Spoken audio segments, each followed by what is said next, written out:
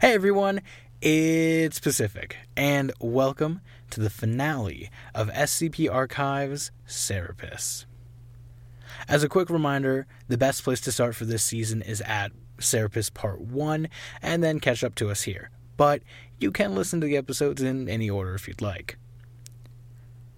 Second, if you caught last week's episode, you probably know that this is the last episode that we'll have Tom Rory Parsons for. Tom is our incredible composer. He has worked on, he counted up, I believe it's 136 episodes, which is actually significantly more episodes than I myself have worked on. Tom has been an incredible part of our team, and we're going to miss having him on SCP, but Tom and I have some very exciting new projects coming out later this year. To give Tom a proper send-off, we are currently collecting questions for a little Q&A, so if you'd like to ask Tom about how he makes his music, or what magical potions he drank to get so good at music, the best way to do that is either by finding us on Twitter at twitter.com/scp_pod, finding us on Tumblr at tumblr.com/scp-pod, or Instagram at SCP_pod, or by leaving your questions on our Discord. However you can get them to us, please get them to us. I'll be collecting questions until Thursday, and then we'll ideally be posting the Q&A Friday or this weekend. So stay tuned for that, and let us know what questions you have for Tom. And last, but certainly not least, this of course does mark the end of Season 4. Now, we will be back with Season 5 in just 2 very short weeks, so you can expect that very, very soon. May 17th is the current launch date. I'll keep you guys updated if that changes at all. I don't think it will, but we'll be back to our usual anthology stuff. New episodes every single week, as you're accustomed to. Lots of really cool ones. Travis and Matt are going to be our editor and composers for that season, and they're incredible, and I think you'll really like them. But that's it for now. So, without further ado, enjoy this week's episode. Warning. The Foundation database is classified. Unauthorized access will result in detainment. Within this archive, you'll find the procedures, descriptions, and accounts of the most notorious anomalies we've encountered to date. Secure, contain, protect.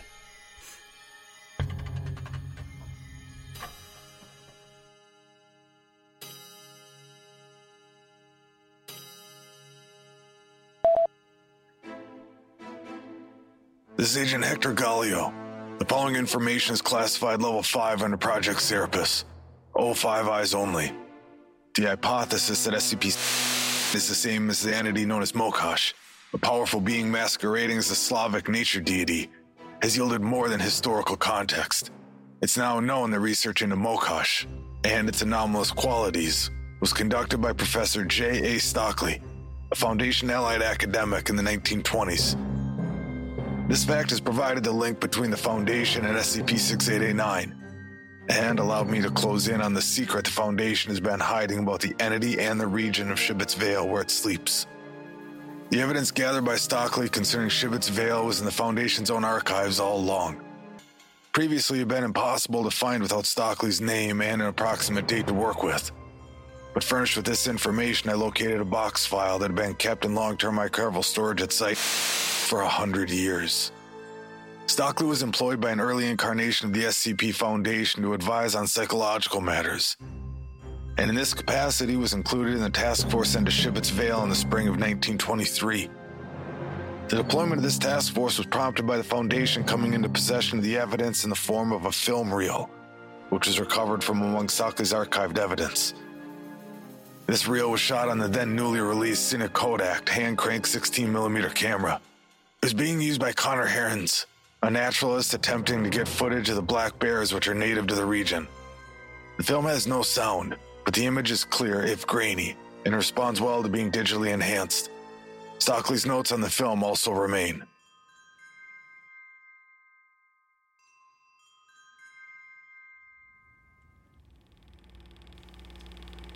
The film begins with a shot of a coniferous forest, slowly moving through the trees towards a source of light and movement ahead. The camera reaches a view of a clearing and stops, with foliage near the lens, suggesting the user of the camera is attempting to remain out of sight. In the clearing are 8 people, 3 men and 5 women wearing simple white clothing. They are barefoot. 2 of them carry lit torches.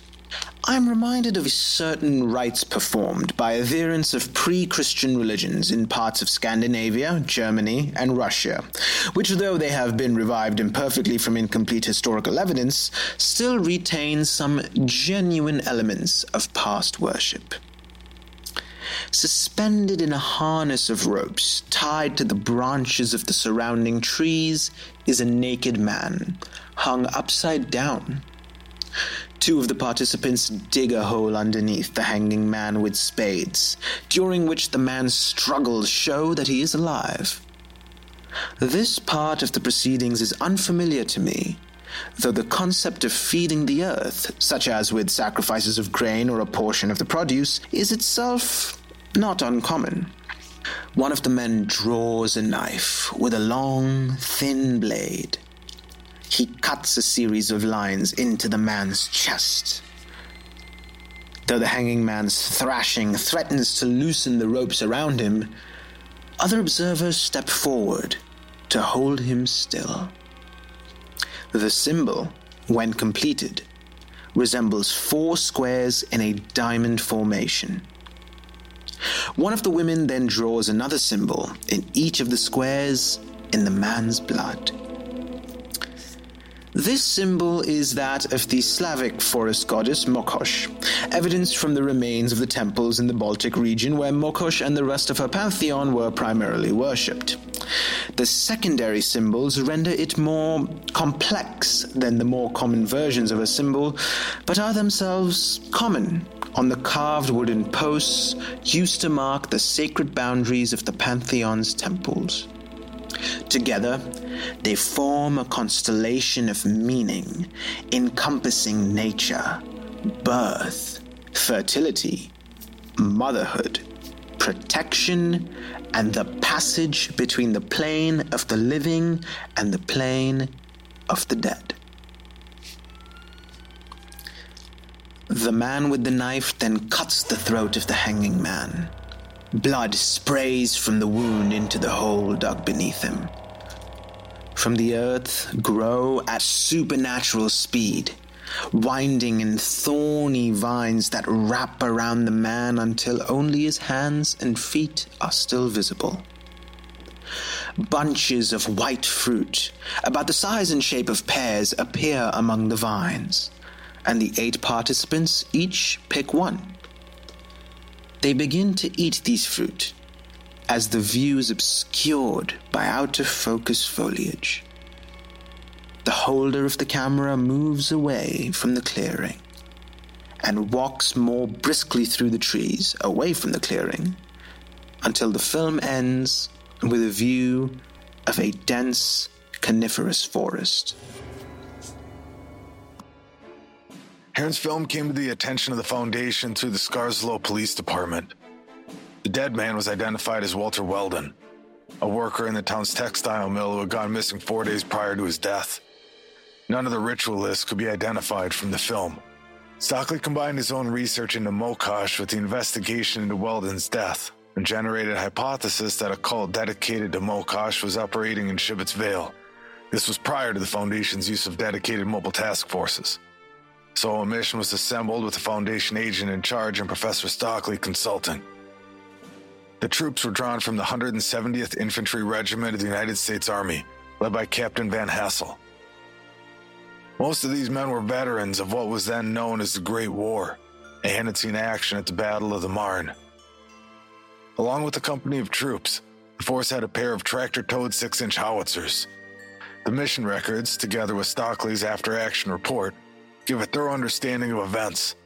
The force arrived via truck at Shibbets Vale at 1 a.m., March 3rd, 1923. After setting up the howitzers, the force was mustered ready to advance into the forest at dawn. We move at 0600 hours. We have the best chance of catching them unawares with enough light to fight by. If I may, Captain Van Hassel, it may be advantageous for the men to don their respective gear before then. You're expecting to use the guns, Agent? I don't expect anything, Captain. But I am used to the strangest outcomes, and in being prepared for them. Anything to add, Professor?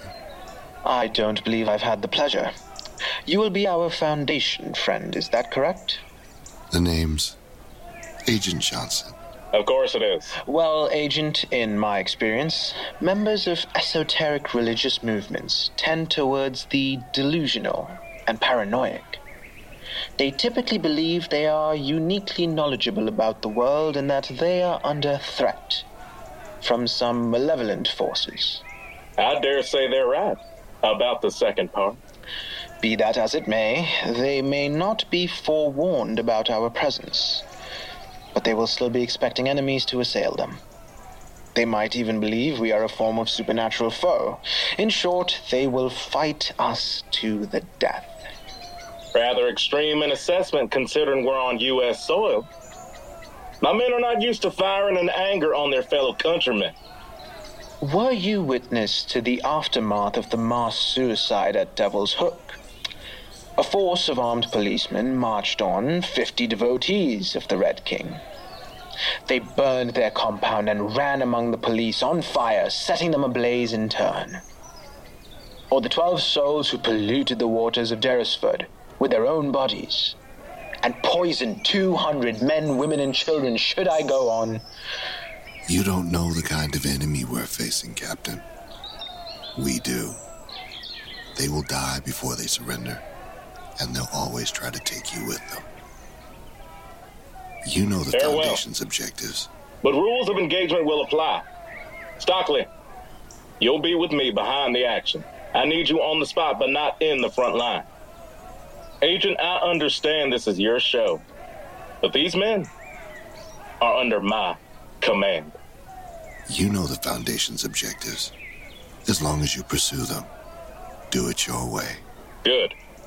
But if it goes south, I reserve the right to make a decision. That includes using the big guns and the gas shells, if need be. Not while we have men who can fight, Agent. If people have to die, so be it. But I will not be a party to that barbarism. That is the Foundation's call alone. We know what is at risk if your men cannot get it done. The Germans used gas on us at Chamon Dam. Not everyone got their gas masks on in time. It burned them. Burned their eyes. Blinded them. Their lungs blistered up. Agent, you cannot understand what that means until you see it. Hear it. If your men do their jobs, Captain, I won't have to.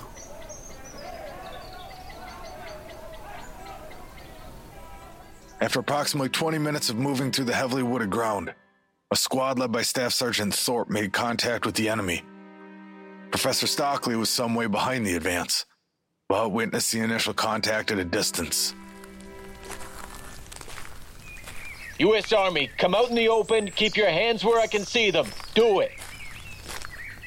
There is no war here, soldier. Natural gas leak. We're getting everyone out of the area. Leave your possessions and come with us. No gas lines either.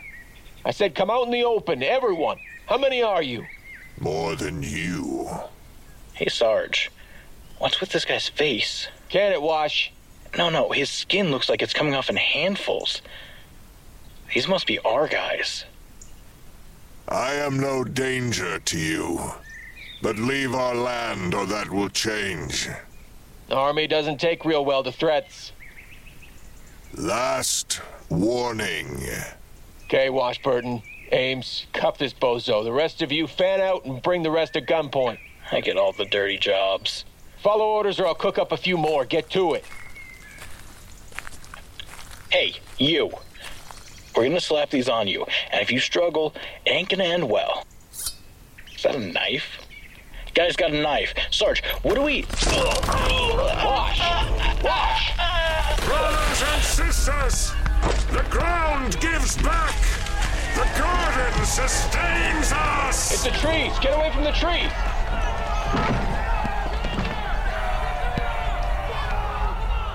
It was far away, but I heard his words clearly. Get away from the trees, he said. They were in the middle of the forest. How were they supposed to do that? Washburton, as I understand, was the first man to die. The rest of his squad, the survivors, saw it happen more clearly than I could. Some said it was a tree root, others a branch. Either way, it tore right through him. It ripped him wide open. Thorpe, to his credit, didn't just run. He tried to retreat his squad in a decent order as the trees picked up more of his men and pulled them apart or dashed them against the ground. I saw the bone tree between the trees. Their skin was ivory white, and they were misshapen. There was a lack of the essential symmetry of the human form. They were humanoid in shape. Arms and legs and a head, but with a distortion that rendered them utterly inhuman. The one who spoke had black eyes and a mouth that took up most of his face. I saw it for just a second through the field glasses, but I cannot forget it. Lined with teeth like a shark's, the eyes wide, raw pits lined with ragged skin as if they were just holes drilled into the front of a skull. There were others in the trees. Some skinny as ghosts. One was huge and lumbering like a pale, two-legged cow. It was dark beneath the boughs, with the dawn only just breaking. And I thought I saw men with 3 arms, men with no legs, and the lower body of a snake dragging themselves through the mulch. Men up in the trees with bows and spears. I do not know what was real, except that men were dying in front of me. I did not fight in the Great War. I was too old, and besides, the Foundation saw to my remaining in England to do my work on their behalf. I had read of awful things, of course. I had seen the aftermath of a few, and they stayed with me. But this was the first time I saw it unfold in front of me. Red, bleeding chunks hanging from the branches that used to be men. One soldier leaning on another because he had lost a leg to the tree roots ripping out of the ground. 3 or 4 of the pallid forest men leaping on a soldier and the spray of red against their white skin. Captain Van Hassel was nearby. One of his men had laid a field telephone cable behind us, and he used it now. I heard him relaying the situation to Agent Johnson. I cannot recall the exact words. He said the enemy was ready for them in force, and they had what he called an environmental advantage. Words to the effect he was trying to fall back in order to regroup, I suppose. The gunfire was everywhere. Bullets passed my head. Bits of shattered bark pattered against the protective smock that I wore over my clothes. The captain yelled for the guns, and the absurd thought occurred to me that I had been so wrong about war and battle until that moment. I had thoughts of regiments of men moving in disciplined squares and generals surveying the battlefield as if with the eye of a god. Now I understood what any fool should have known all along. That battle was chaos. Utter, cruel, and random bedlam.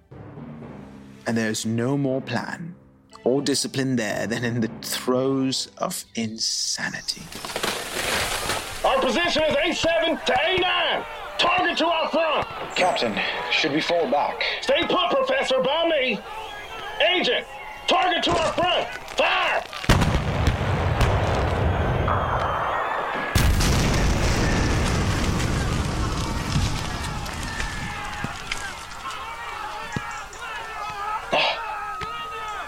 Did it work? Did it get them? I can't see through the smoke.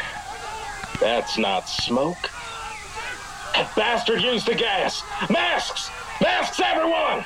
We put them on when we set out, Captain. Some fool always takes his off. Captain!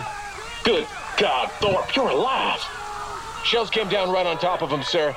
I can't see a damn thing now, but the gas is rolling right over the enemy. Then advance! Forward! Advance, keep order!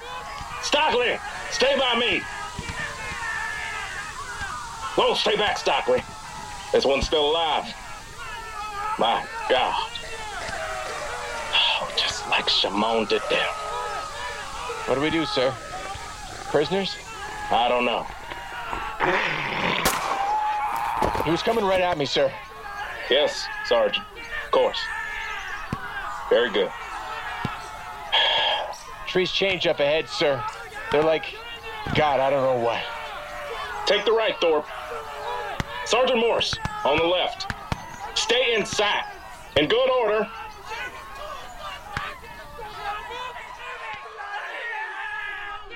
The ground was littered with the people of the forest. I have no other name for them but that. Followers of Mokosh, perhaps. The gas was lewisite, I learned later, a replacement in the armories for mustard gas. But the effects were just as awful. They writhed in the yellowish haze, their eyes streaming, vomiting and drooling as they hacked up the fluids filling their lungs. It burned on the inside and on the outside. We had full protective clothing and masks, and they were practically naked in comparison.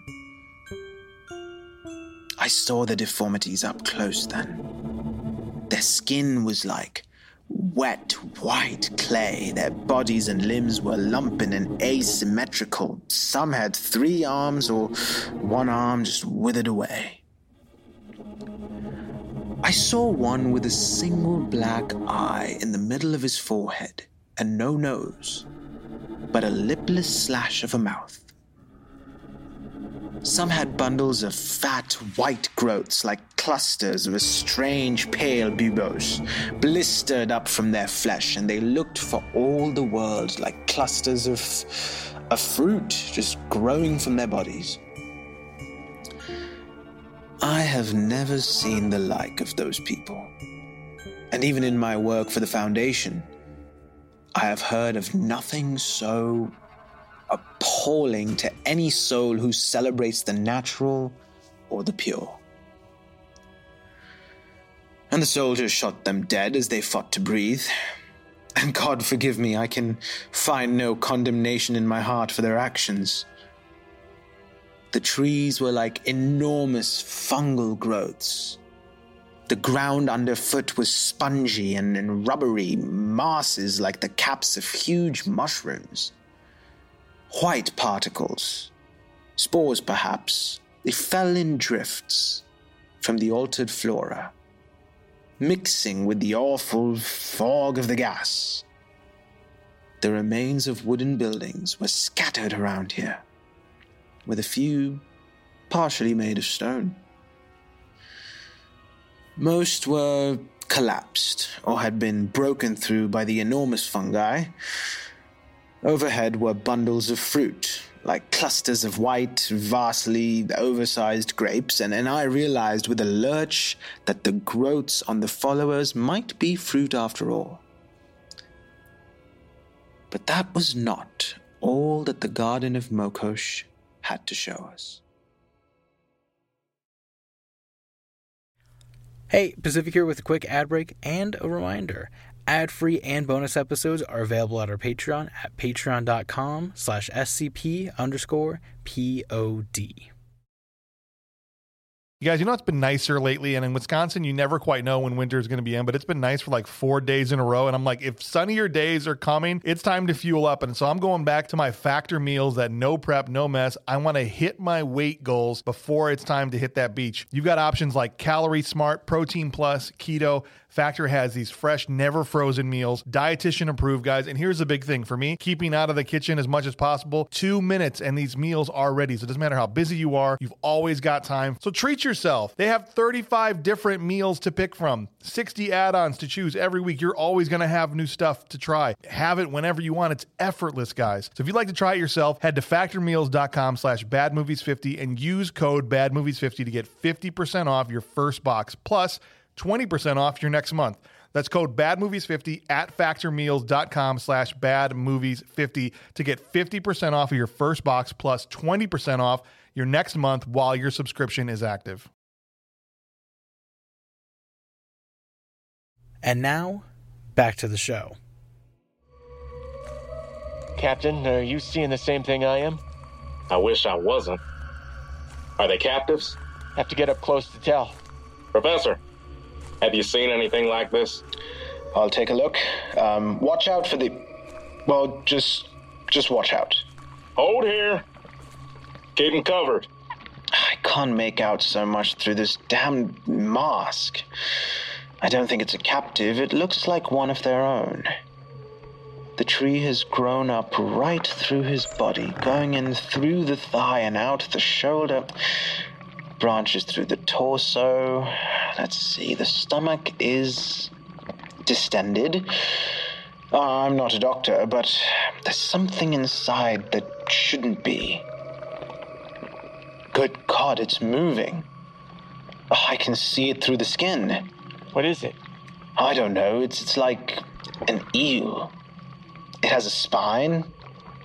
I see a brain, vestigial limbs. God in heaven. Must be 20 of the poor bastards. 30. The Krauts had flamethrowers in the war. We could do with a couple now. Captain, what do we do with them? We'll decide later once we've secured this place. We don't even know how far it goes. That's Morse's squad. Get back, Professor! Thorpe! Find out what the hell is going on! You, with me. The rest of you hold here. Did some of them survive the gas? I hope so. Otherwise, it's something else.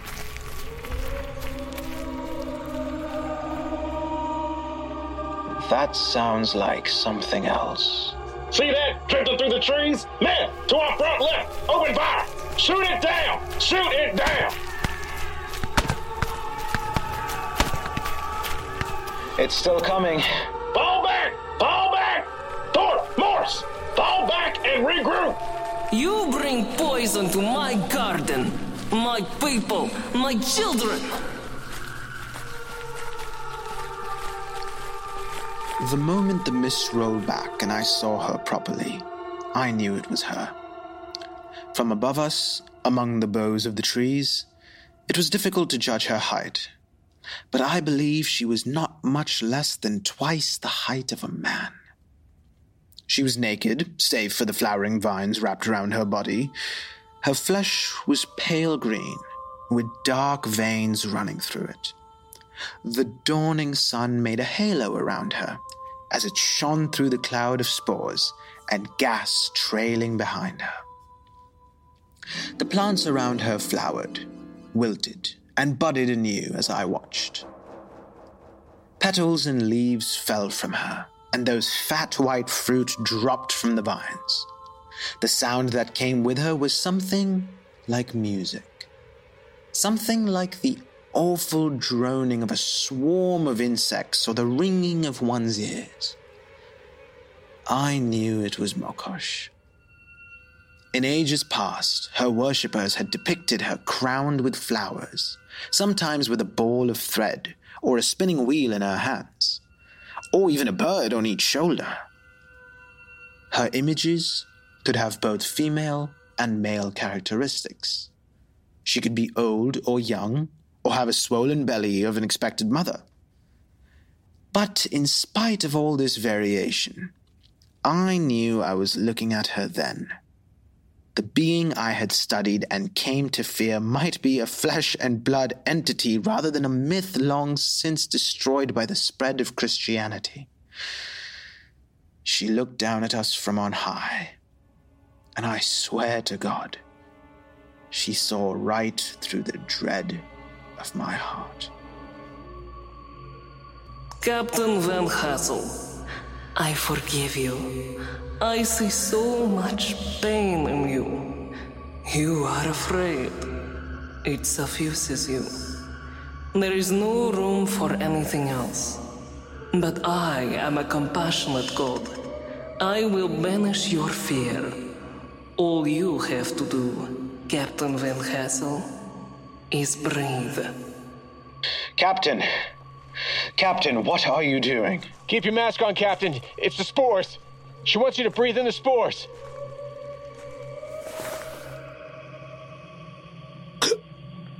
Do you see? Now there is no room for fear. Prof, where's the field telephone? Captain? Captain, can you... He's gone. The field telephone, where is it? Here. He left it by me. Agent. No, this is Sergeant Thorpe. The captain's down. We need a salvo on this position. Oh my gosh, he's getting up. His face is gone. There will be no more fear. Breathe deep. You are all my children now. Grid B8. No, now. Right now. Not the gas. Blow it all to hell. They're all getting up. All the dead ones. Fall back. Everyone fall back. The captain's down. Everyone retreat.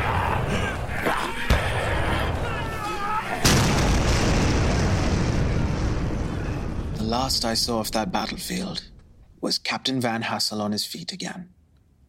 His face had imploded, leaving just a huge, dark hole. The flesh inside was bubbling up and sprouting into wriggled red vines. He stumbled towards me with his gun still in hand. Sergeant Thorpe grabbed me by the arm and dragged me after him as he ran. The rest of the men, still alive and sensible, followed as the shells fell overhead. The thunder of those guns deafened me in an instant. I know now why so many men came back from the war utterly shell-shocked. It is more than a noise. It is a wall of force hammering against one's soul. I could not even think, just plunge heedlessly forward without even knowing where I was headed. It was Providence alone that kept me heading away from that cauldron of fire and not shambling blindly back into it. I recall little of our return to the location of the guns, where Agent Johnson was already limbering the guns, ready to depart Shibboleth's Vale. Of the 80 men who went into the forest, a little more than 50 returned. And I have no doubt several of those lost souls were caught in the barrage that fell on the very place we had been standing a few moments before. And though the thought sickens me, in Sergeant Thorpe's place, I could not have countenanced any other decision. We were silent in the trucks that carried us back through Scarslow. We did not look back. We left many men in that forest, and not a little part of ourselves. I have sought knowledge all my life, but that day I learned what war truly was. And on that subject, I would give anything to remain in ignorance.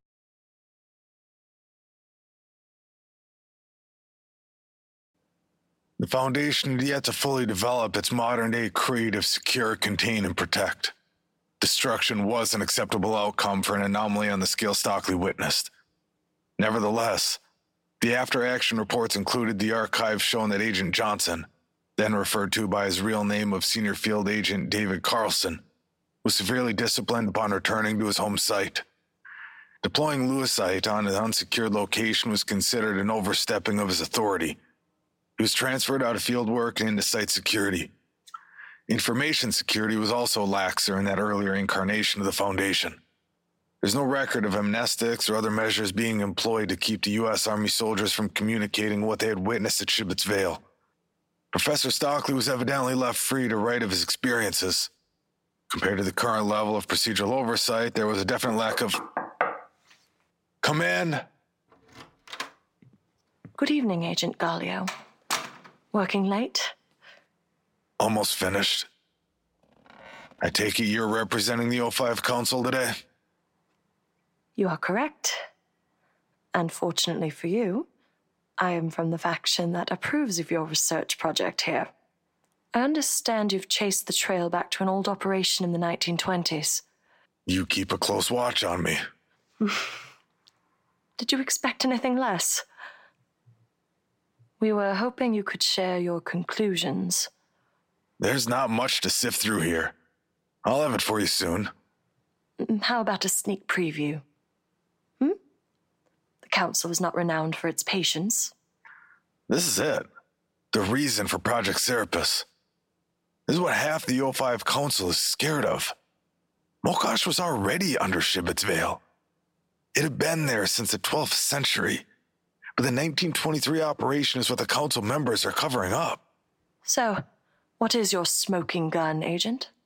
Agent Johnson, or Carlson, whatever we call him, he sent a salvo of artillery shells onto the target and then got out of there. He'd committed a pretty serious breach of protocol in using poison gas. He must have been worried of causing any more havoc there than he already had. That's when he made his mistake. Which was? He didn't confirm the kill.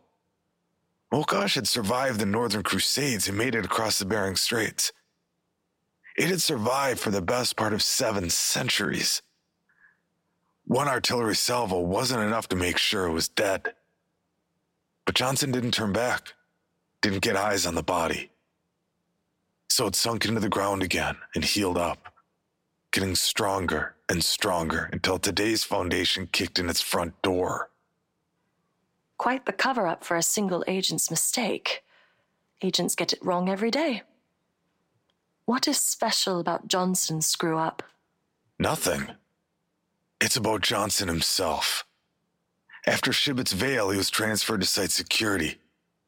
That's not much of a glamour posting, but it's long-term and safe. But there's no record of him being promoted or transferred.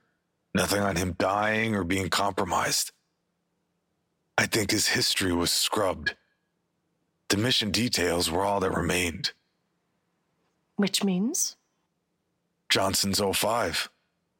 Maybe he's died off since. Maybe he's still alive. Either way, a member of the O5 Council was responsible for a monumental foul-up that left an active anomaly to recuperate and corrupt the area like it had always been. Whoever knew about it would have a hell of a bargaining chip in politics within the council. I don't know much about the members, but I do know they don't like being vulnerable. Whoever Johnson became, whoever counts him as a part of their legacy, they want the Shibbets Vale mission kept hidden. I see. That does give us a great deal to think about, Agent. Certain elements of council politicking make a great deal more sense in the light of your theory. I thought that might be the case. Like I said, I'm almost finished here. I just need to put the rubber stamp on it and call Project Serapis complete. As much as I hate to fill your inbox, there's another reason the council sent me. This was just recovered from the site of the mission at Lake Abasawa. Iota 28's operation. That's what started all this off. Did the cleanup crew bring it in? No cleanup crew. Not until a containment procedure for SCP can be developed. We suspect this was left there deliberately. For our attention. And now, for yours. One final entry in Project Serapis. I hope it won't make this too late a night for you. I didn't stick with the Foundation for the regular hours. I'll go through it and get it logged. Then I am done here for the time being. The O5 Council thanks you for your exemplary research work, Agent Galio. Some of them, at least. Good to know. We'll be seeing you.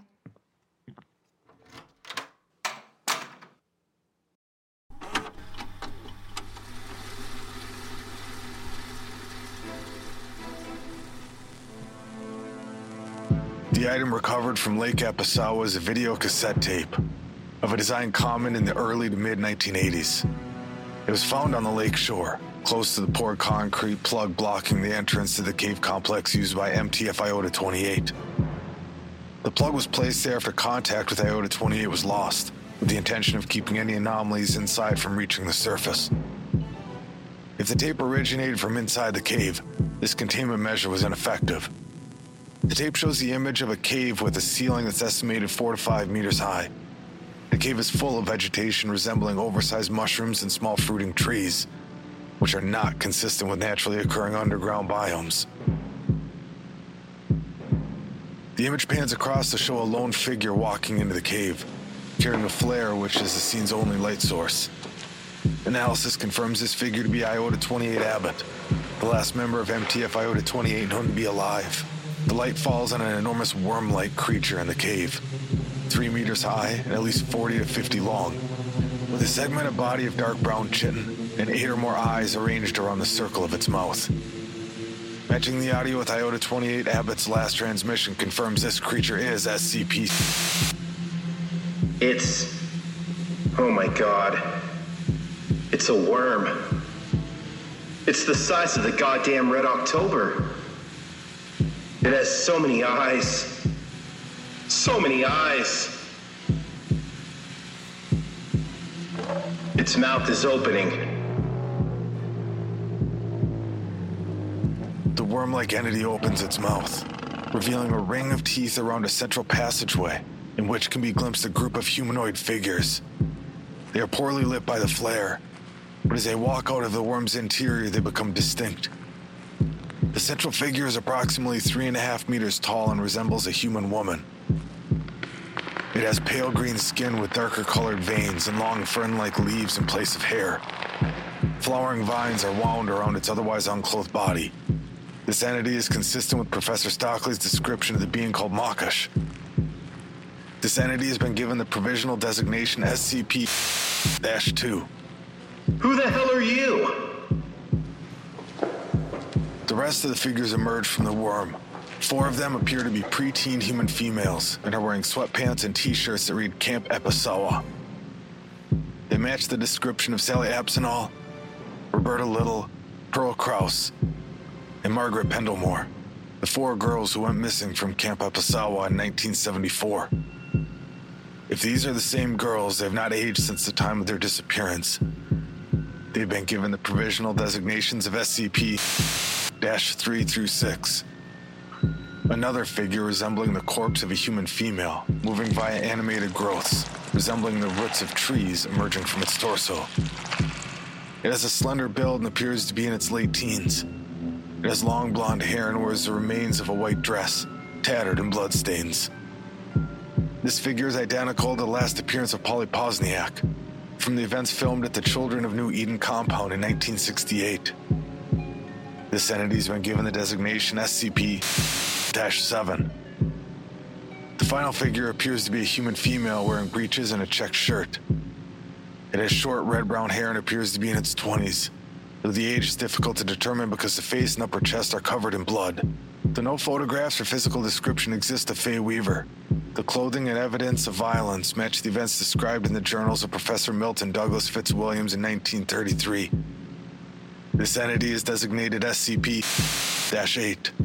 The camera moves, further suggesting it's a video camcorder. It is placed on a rock to give a better view of I-28 Abbott, who appears transfixed by the entity in front of him. The person carrying the camera now walks into frame. It appears to be a human female with long brown hair, wearing a plaid skirt and cardigan. Noticing primarily from behind, This figure closely matches photographs and film of Rebecca Valenti at the time of her disappearance in 1986. This entity has been designated SCP-9. As with SCPs-3 through 8, none of the other entities appear to have aged or changed at all since the time of their disappearance. SCP-3 speaks. I am see you banished from one land and tried to murder in this one. You killed those who followed me and drove me out, and beneath the ground I slept to recover. You dropped fire on me, but I wove this cocoon to give me shelter and healed once more. Now you come to kill me again, and this time I was ready. Wait. We didn't know what was down here.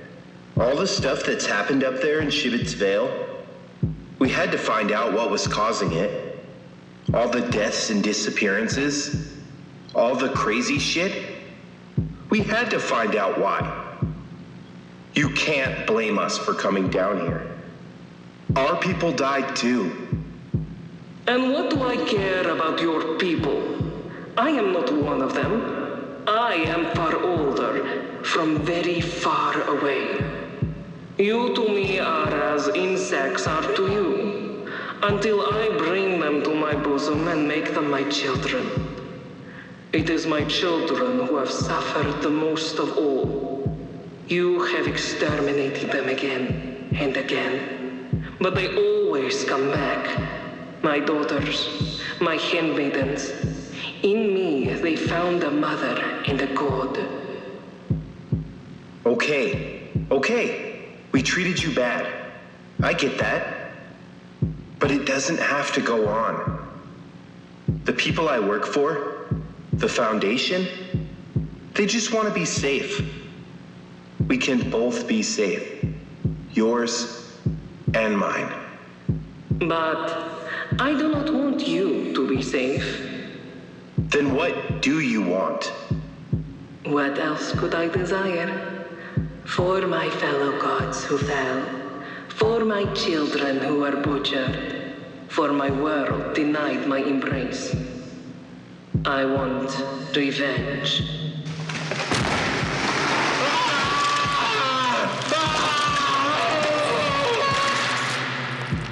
I-28 Abbott is torn apart from the inside by rapidly expanding plant growths. A tree festooned with torn flesh erupts from his body, and white fruit blossoms on its branches. The image declines rapidly in quality, and the tape ends. This concludes the research and analysis of information on anomalous evidence in Shibit's Vale gathered under Project Serapis. This information is classified Level 5 for O5 eyes only. Project Serapis is now sealed. Agent Hector Gallio, signing off.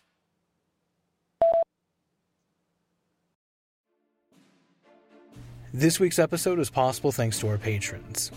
Joining us this week was Michelle Werner, Stephanie Ackers, Rissa M., Michael Lazaropoulos, Trekkie Cuz, Renner, W.D. Cipher, Iwin Pasteur, Joseph Connolly, S.K., Dr. Fairchild, and Devontia Bogle. Thanks, guys. Your support means the world, and it helps us do what we do. Project Serapis was written by Ben Counter. Gallio was John Grills. Stockley was Sushant Laka. Van Hassel was Alvin Bowling II. Johnson was Dim Nallums. Thorpe was Russell Moore.